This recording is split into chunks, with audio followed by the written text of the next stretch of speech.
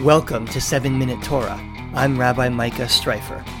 Here's how this podcast works. Each week we begin with about 7 to 10 minutes on the weekly parsha, hence the name 7 Minute Torah. You'll either hear me or you'll hear me in conversation with a Jewish thought leader. After that, if you want to stick around, we often continue with a bonus interview where we talk about all things Jewish.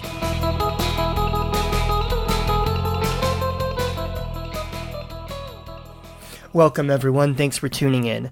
This is our first interview episode of the new season, and I have to say, today's conversation, one of my very favorites. I get to talk today with Dr. Mark Wachowski. He was my professor of Talmud and Jewish law back in rabbinical school. We're going to talk about Parshat Noach. Noach is the second portion in the Torah, and of course it tells the story of Noach, or Noah. It's one of those where a lot of people know the basic outline of the story. God decides to destroy all life on earth because, as it says, Vatishachet haaretz lifnei ha'Elohim, the earth had become corrupt and filled with lawlessness. God invites one person, Noah, and his family, to build an ark and to gather specimens of every living thing on earth to save themselves and to save every species. Dr. Wachowski and I are going to talk about a somewhat lesser-known aspect of this story, which is the 7 Noahide laws. But I'll let him explain what that is. Dr. Mark Wachowski, welcome to 7 Minute Torah. Thank you. Thank you for having me. I'm honored to have you. So I'll introduce you a little bit now, and then we'll get to know you later after we talk Parsha. You are, at least until January 1st, the Solomon B. Freehoff Professor of Jewish Law and Practice at Hebrew Union College in Cincinnati. And I mentioned January 1st because I know your retirement is imminent, right? That's correct. That's correct. Congratulations on that. Hey, thank you. So in other words, teacher of Talmud and Halakha to generations of rabbis, including yours truly. And I just have to thank you belatedly because I know that between about 2005 and 2007, I pestered you pretty much every semester to do an independent study with me, and you very kindly put up with that. Yeah, you were a good student, and it was a pleasure. It was a pleasure. I do my best. Thank you. Mostly, as I recall. Maybe not all the time. Anyway. Yeah, that sounds about right. So we're talking about Noach. And, when we think about Noach, we often think of it as a kind of a cutesy story about people and animals on a boat. They came on by twosies. Mm-hmm. But there's actually a lot going on here. If you really read deeply, this is a story about morality. It's a story about human nature. It's a story, I think, about people's capacity for good. And it's also a story about law. There are a series of laws that come into play as Noah is stepping off the boat. So maybe I can ask you to explain to us what's going on here. Right. Okay. So as you say, in between the two big stories, the narratives of this parasha, you've got the flood at the beginning, the story of the ark and so forth, and then the Tower of Babel at the very end in chapter 11. In between these two things, as Noah, his sons, and all the animals are coming off the ark, we have a covenantal moment, the covenant of the rainbow. Most all of us remember from the story, the rainbow has something to do with Noah. Well, the rainbow is the sign of the covenant that God is making with humankind as we get ready for our second start. Okay, first start didn't work so well. Let's do it again. And as part of this covenant ceremony, this covenant moment, just like the Sinai covenant that we're going to read about in the book of Exodus, the covenant between God and the people of Israel, this covenant between God and all humanity is expressed by way of laws. That is, there are certain instructions that God has. God communicates to the people, in this case, all the people of the earth, some of God's expectations for what the world should be like from now on. Mm-hmm. So in chapter 9, you've got some laws, some legal material having to do with not eating the flesh if torn from a living animal, laws concerning murder, and so forth, the things that you're not supposed to do anymore. And it would appear that from this notion of a covenant being made by God with all of humankind. The rabbinic tradition, which really determines Judaism as the religious civilization that we know, the rabbinic tradition came up with this idea of the 7 Noahide mitzvot, they call them. These are commandments or laws that God supposedly handed down to all of humanity after the flood. These are, number one, the requirement to establish courts of justice and a legal system. Mm-hmm. Number two, the prohibition of idolatry. Number three, the prohibition of Gilui Arayot, which means adultery and incest. Number four, blasphemy, the prohibition of cursing God. Number five, murder, prohibition of murder. Number six, prohibition of robbery. And number seven, the prohibition against eating the flesh cut from a living animal. And these are laws that are, at least according to the Torah, given to all humanity. And the question is, how do we know this? Because not all of these are mentioned there in in Genesis chapter 9. So the rabbis in the Talmud asks, it asks the question, Menahani Mileh, which is Aramaic for how do you know this? In other words, how do you know that God gave these 7 mitzvot to all of humanity? And the Talmud answers, well, we can learn this going all the way back to Parashat Bereshit, chapter 2 of Genesis. This doesn't have to do with Noah specifically. It has to do with Adam Harishon, the first Adam, the first human being. God makes a covenant with Adam. And in the verse, chapter 2, verse 16, where God is really talking about, the commandment of, you can eat the fruit of this, all the trees except this one, right? Which, of course, is the one they eat. Yeah, of course. Like, you can do anything you want, but don't do that. Well, obviously, I'm going to do that if you tell me that kind of thing.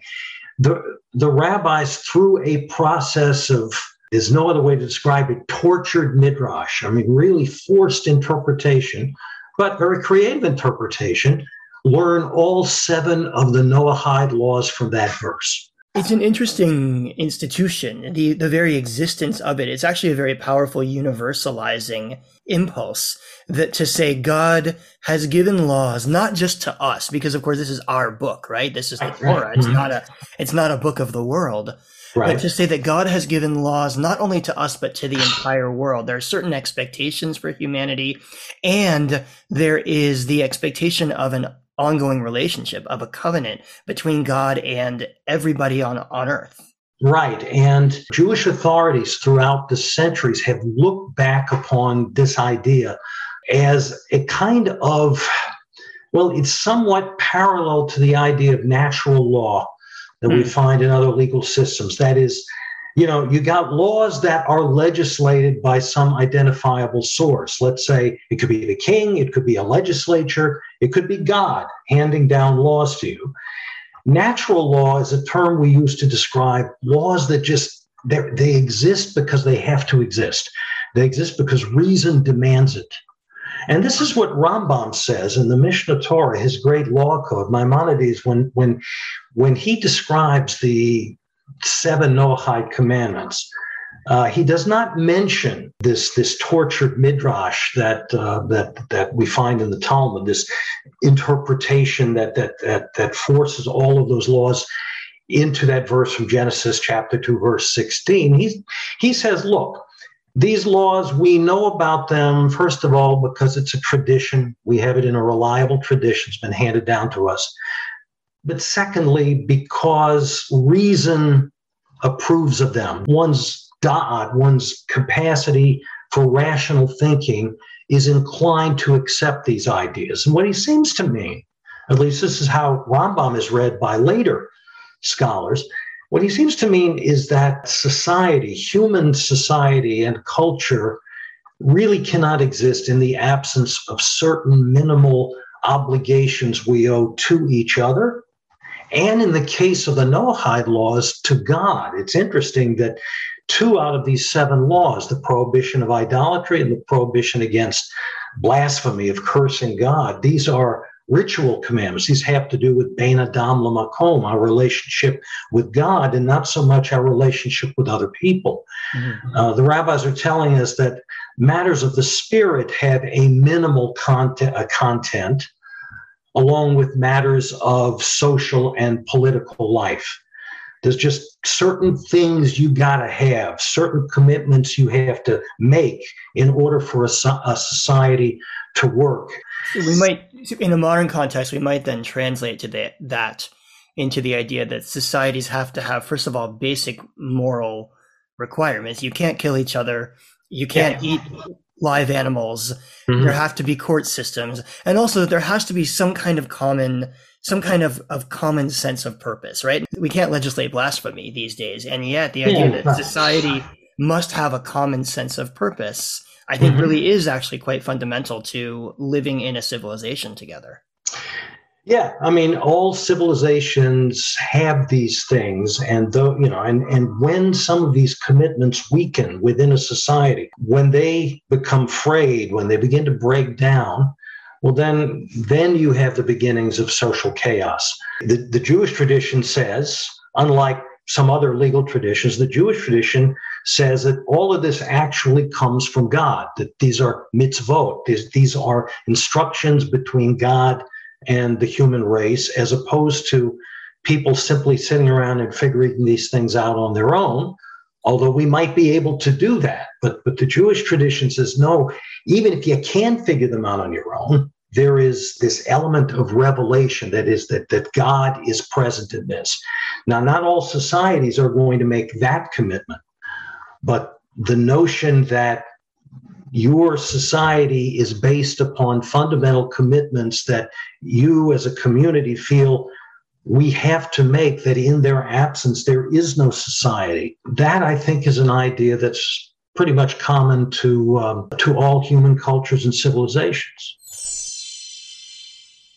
My thanks to Dr. Mark Wachowski for a really interesting conversation on a lesser-known aspect of this week's Parsha. If you can, please stick around for the bonus interview. Among other things, we'll talk about Jewish authenticity and about the relationship between liberal Judaism and traditional Jewish law. Hey there, Rabbi Micah Streifer here. I want to invite you to continue the conversation in our new Facebook group. Just go to Facebook and search 7-Minute Torah, Listen and Discuss. Then you can join the group and join the conversation. See you there. All right, we're back with a bonus interview. Dr. Wachowski, I wanted to talk a little more about, I guess, this issue around law and Judaism. I think people often read stories like Noah, as I said before, like stories. They're looking for morals, they're looking for lessons, there are songs and ditties. But Torah is very much about law. In fact, the rabbis view Torah as being very much about law. Do you think that's lost to a lot of modern Jews? Do you think that, we often declare ourselves, especially in liberal Judaism, non-halakhic. Do you think we're missing this very ancient legal tradition when we focus most of all on the stories in the Torah? Well, very, very good question. Look, we Reform Jews like to think of ourselves as non-halachic, or that Reform Judaism is non-halachic, because we don't recognize in an automatic fashion the authority of the halachic system, that is traditional Jewish law. If we have a question of religious practice, you can go to the book and find an answer, but that answer does not automatically determine what we do. That's the difference between us, let's say, and Orthodox Jews, where finding an answer is simply a matter of finding the best interpretation of the law and applying it. For us, what the law says, what halakha says, may or may not have a bearing on our final decision, but other things will weigh in as well. And ultimately, we as individuals, we as local communities will make our own decisions. So because of that, we say, well, we don't recognize the authority of halakha, which is true enough. But let's back up a minute. If we're talking about Jewish religious practice in any authentically Jewish sense of that term, that is, any sense of that term that we ourselves did not invent, but actually has roots in history and in tradition, if we want to know what the ongoing historical Jewish tradition has to say about praxis, the technical term for stuff we do, whether it be ritual practice or the way we organize our communities, the way we're supposed to achieve justice in the world, that sort of thing. If we want any Jewish teachings, want to access any Jewish substance or content on matters of practice, the only place we can look to, the only source we can look to is the halachic literature. Mm-hmm. Right? The tradition of Jewish law, that's where Judaism goes to conduct its arguments. And I use that term advisedly because the Talmud, of course, is a book filled with arguments. That's how it learns. That's where we go to argue out our understandings of what we're supposed to do as Jews in response to, the covenant of Sinai, response to our sense of our Jewishness, however you want to define it theologically. Jewish practice is necessarily grounded in this collection of sources called halakha. There's nowhere else to go for that information. And then when you look to the Reform movement to see exactly what our Jewish religious practice is, you'll find that there's a tremendous amount of innovation and creativity, new things happening all the time. But all of these things tend to follow a structure, and they're based on a platform that is quite recognizably halachic in nature. We never abandoned the halakha. We abandoned its, I guess you would call it, its political authority, its power to make decisions for us, even if we don't like those decisions. But the material we use to make the decisions, the sources we turn to for guidance, they are halachic sources. And so if we're going to be authentic that's true to ourselves, as well as to our Jewish roots, this is something we ought to study for ourselves and learn for ourselves. Yeah, so then by that definition, there's no such thing as non-halachic Judaism, including liberal Judaism, unless you're existing entirely outside of the rabbinic system, the halakhic system. If you think about the things that we do as Jews, as liberal Jews, I attend a synagogue, I light candles on Friday night, I make kiddush over wine. None of those practices exist in the Torah. They all are practices that are filtered through the lens of generations upon generations of rabbinic and halakhic discourse. So I agree with what you said. We may have abandoned this sense of the authority, the binding authority of the halakhic system, but we haven't abandoned the Jewish tradition, which is in some ways synonymous with halakha. Exactly. That's a very good way to put it. So then that brings us to a project I know you're working on, which is the Friehoff Center for Progressive Halakha. Can you tell us about it? Yeah, it's the Friehoff Institute for Progressive Halakha. The institute is named after Rabbi Solomon B. Friehoff, who for many years was the great teacher of halakha to the Reform movement. He wrote many, many responsa, which are rabbinic opinions, somewhat like judicial opinions, although the rabbi who writes a responsum is not a judge in a case. They're more advisory in nature, but he wrote hundreds of these responsa, which answer questions of Jewish practice, drawing upon the halachic literature, the literature of Jewish law, but talking to a self-identified Reform audience.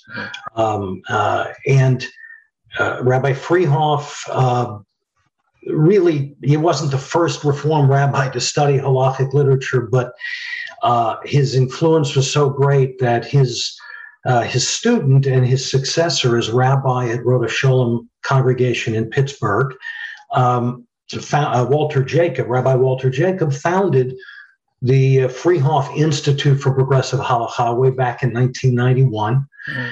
As a way of perpetuating the work that Rabbi Friehoff had begun.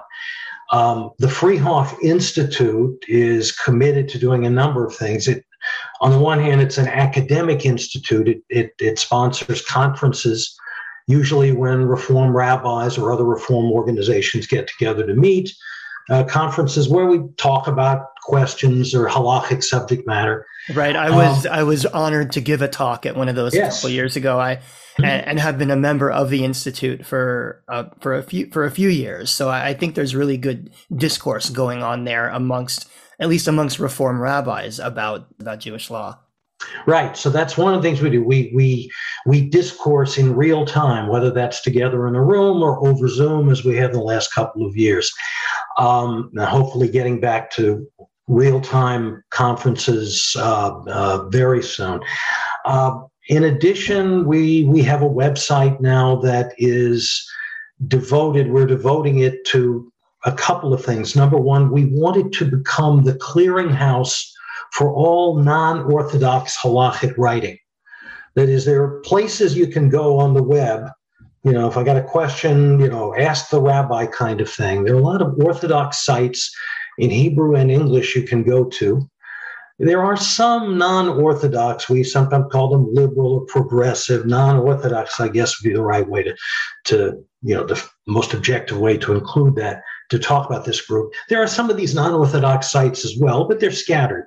We want to bring all of the material on all of these sites together and link them on our own site so that if you have a question about Jewish practice, Jewish law, that you want to look at from a non-Orthodox or liberal Jewish standpoint, you can come to our site and find the source, whether it be a Reform Responsum, something written by the American Conservative Movement or the Israeli Masorti Movement, or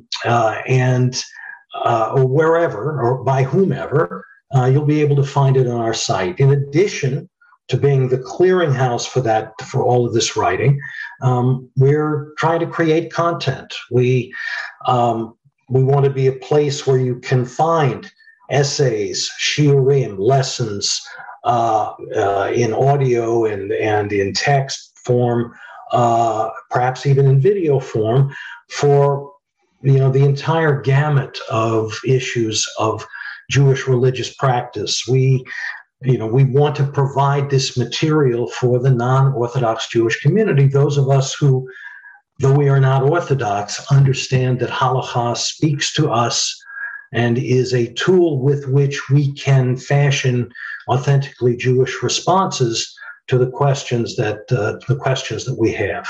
And I think that language of authentically Jewish is really important. I think that we often step into a Jewish question thinking, well, here's what Judaism says, which in our minds is often the Orthodox, but then here's what I do. And what you're suggesting is that there is an authentic liberal Jewish approach to making Jewish decisions. It's not just there's a right way, but I'm not following it. That there actually are multiple right ways.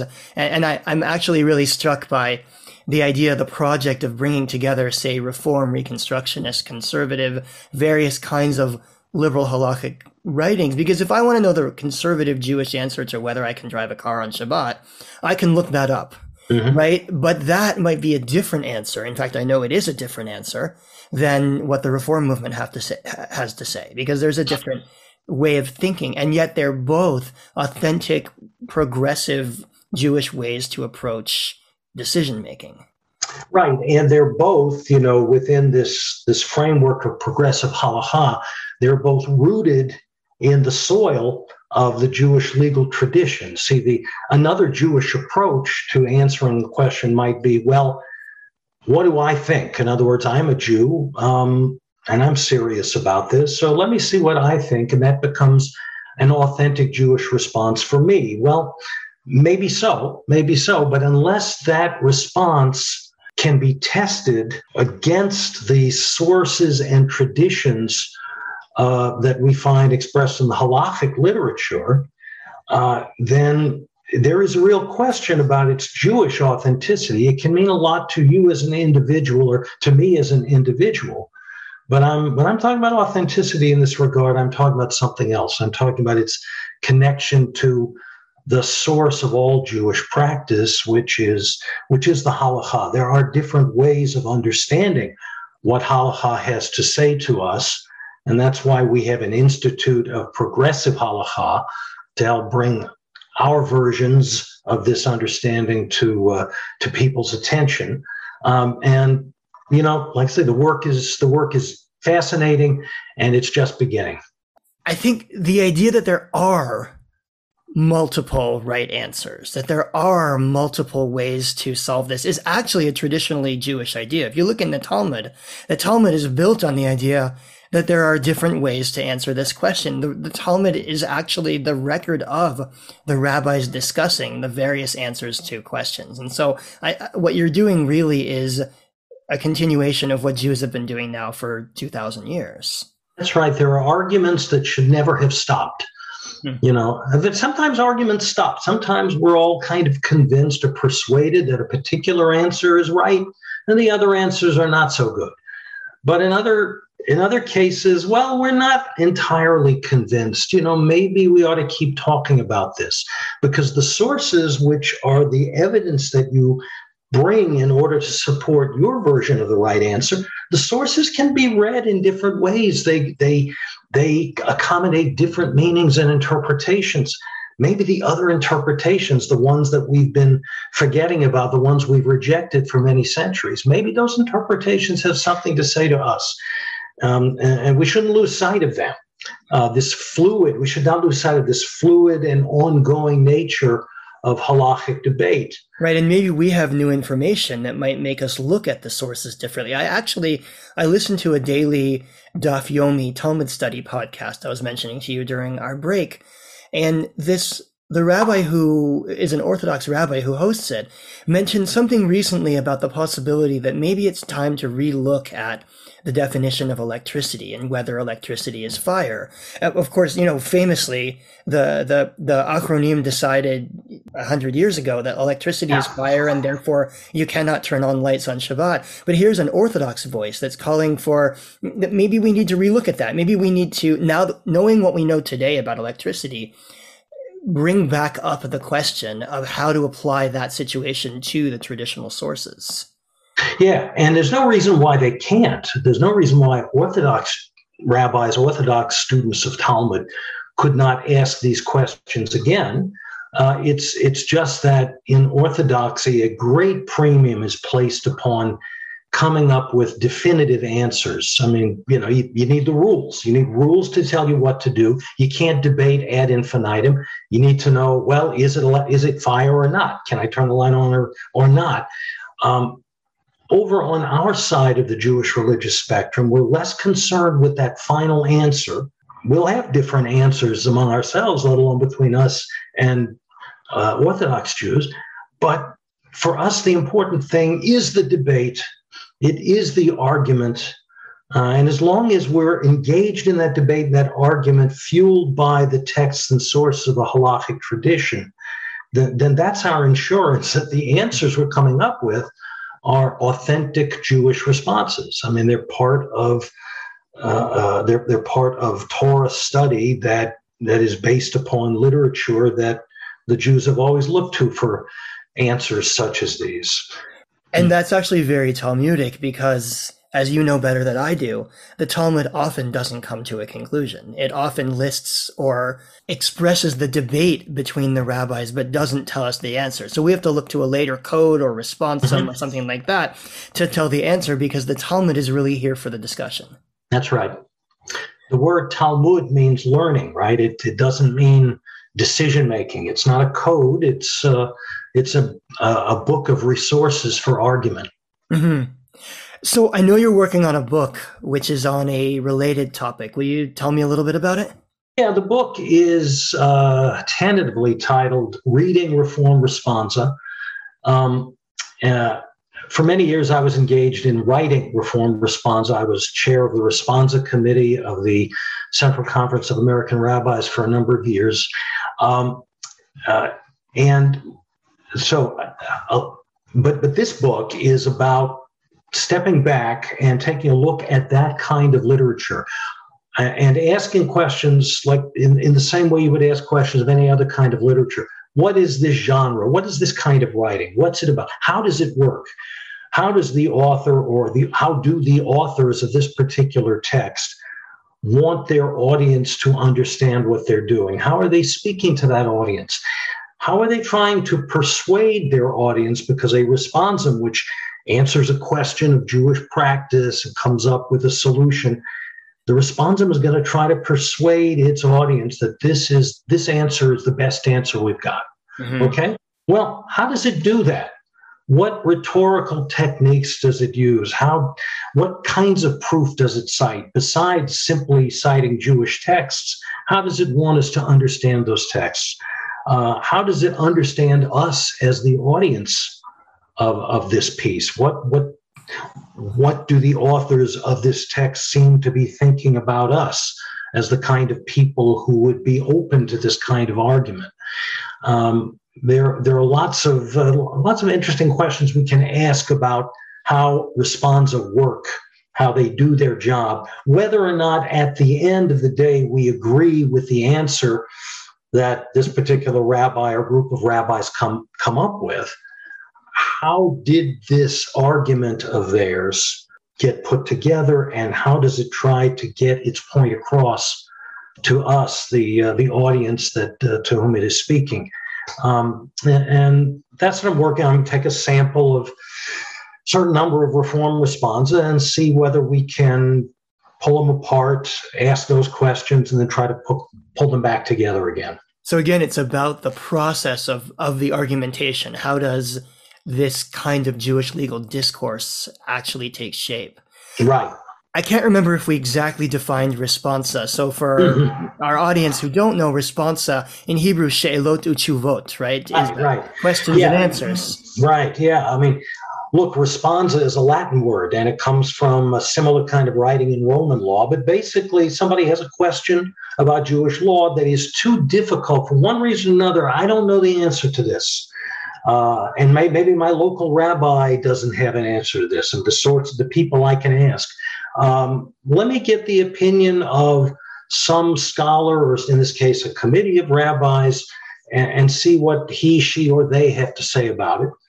So responsum comes back with an answer, and much more important than that, it comes back with an argument.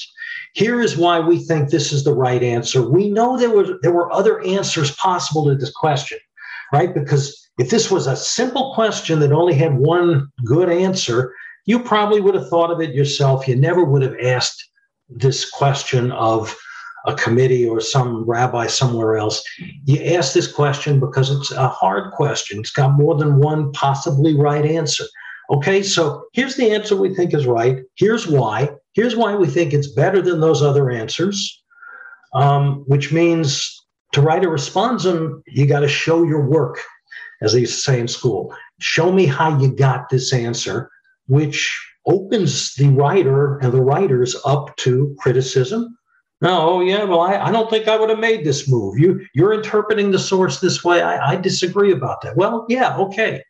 That's how it works. That process of argument, trying to answer questions that the Torah and the other written sources don't explicitly address. We're making these texts, these old texts, answer very new questions. It's not a precise science, and that's what the argument is about. And to the extent that we come to a meeting of the minds on these issues, that's how we know what Torah is saying to us today. We Jews really love to argue, don't we? Well, I would argue at that point, but no, in general, I think you're right. I'll insert a badum at that point. Yeah, there we go.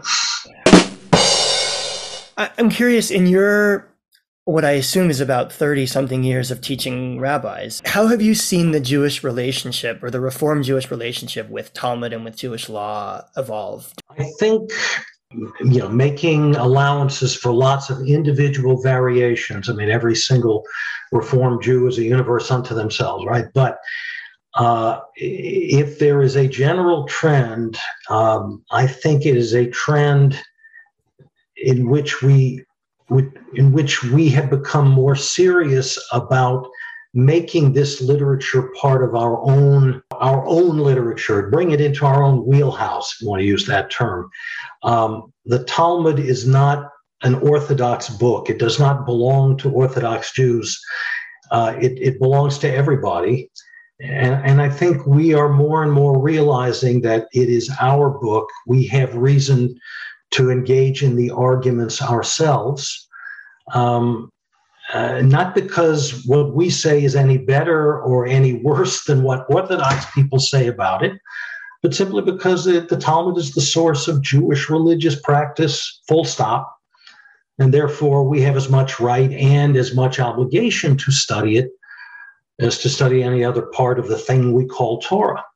And I'm seeing Reform Jews take this more and more seriously. They want to study Talmud. They want classes in synagogues. They want to know what's in the Talmud. They're much more curious about it now, certainly, than they were when I started out so long ago. Well, I imagine that you may have had a little something to do with that, having now taught several generations of rabbis. I know that there's a lot about the way that I approach Judaism, the way that I approach Talmud and the halachic tradition that I learned from you. And so I think you've made a mark, I have to say. Oh, thank you. I hope you mean that as a compliment. And thank you if you do. Yes. I most certainly do.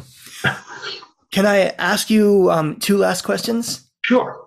These are the questions I ask every guest. I like to ask about ritual and I like to ask about books. So I'm curious if there's one Jewish ritual that you find particularly meaningful in your own Jewish life. And then the last question is, what book do we all need to read? In terms of ritual, I put on tefillin every weekday morning. I find that ritual particularly meaningful in large part because it is not always spiritually meaningful, right? But what I mean by that is if I do something every morning, I may not on the average Tuesday morning feel particularly connected to God and to matters of the spirit, but I get out of bed, it's time to daven shachri, to say the morning tefillah. And I put on tefillin as a way of centering myself for that task, really binding myself in such a way that I separate myself from the rest of the world and focus upon a task, a mitzvah that I might not have done otherwise, but that I do because, well, it's morning and it's time to do this. I find a great deal of meaning in that sense of discipline. Which tefillin bring to me. It speaks to the power of habit, I think, that when we perform these kinds of potentially mindful actions, sometimes they're mindless, but sometimes they have the potential for mindfulness, that it really, I think, helps us build an ongoing sense of connectedness or of wellness. Over time. It actually reminds me of a midrash that I know you know, when the Jewish people are receiving Torah and they answer to God saying, Na'aseh v'nishma, we will do and we will hear. And the rabbis in the rabbinic tradition say that the reason the doing comes before the hearing is because well, maybe this is my interpretation of what the rabbis say, but I've always understood it to mean that hearing, which is understanding or meaning, can come out of doing. That if we perform these actions, then they may not be deeply spiritual or meaningful every time, but that out of performing them can come a sense of connectedness and a sense of meaning over time.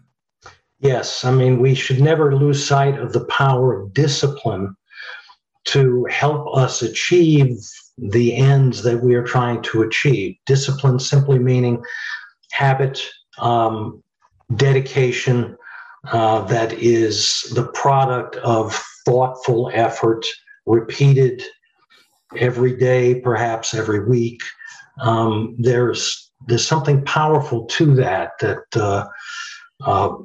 when one engages in the practice that you don't forget.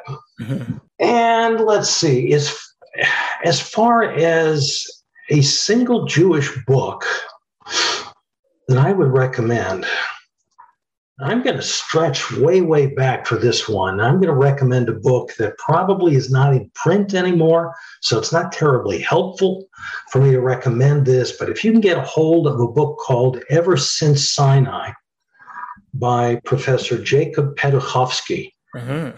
Let me spell that because it's a Petuchowski, Petuchowski. Jacob, spelled with a K, Jakob, was a teacher of mine at Hebrew Union College. taught liturgy and taught theology, wrote a book, Ever Since Sinai, as a very accessible theology of liberal Judaism, Reform Judaism, liberal Judaism.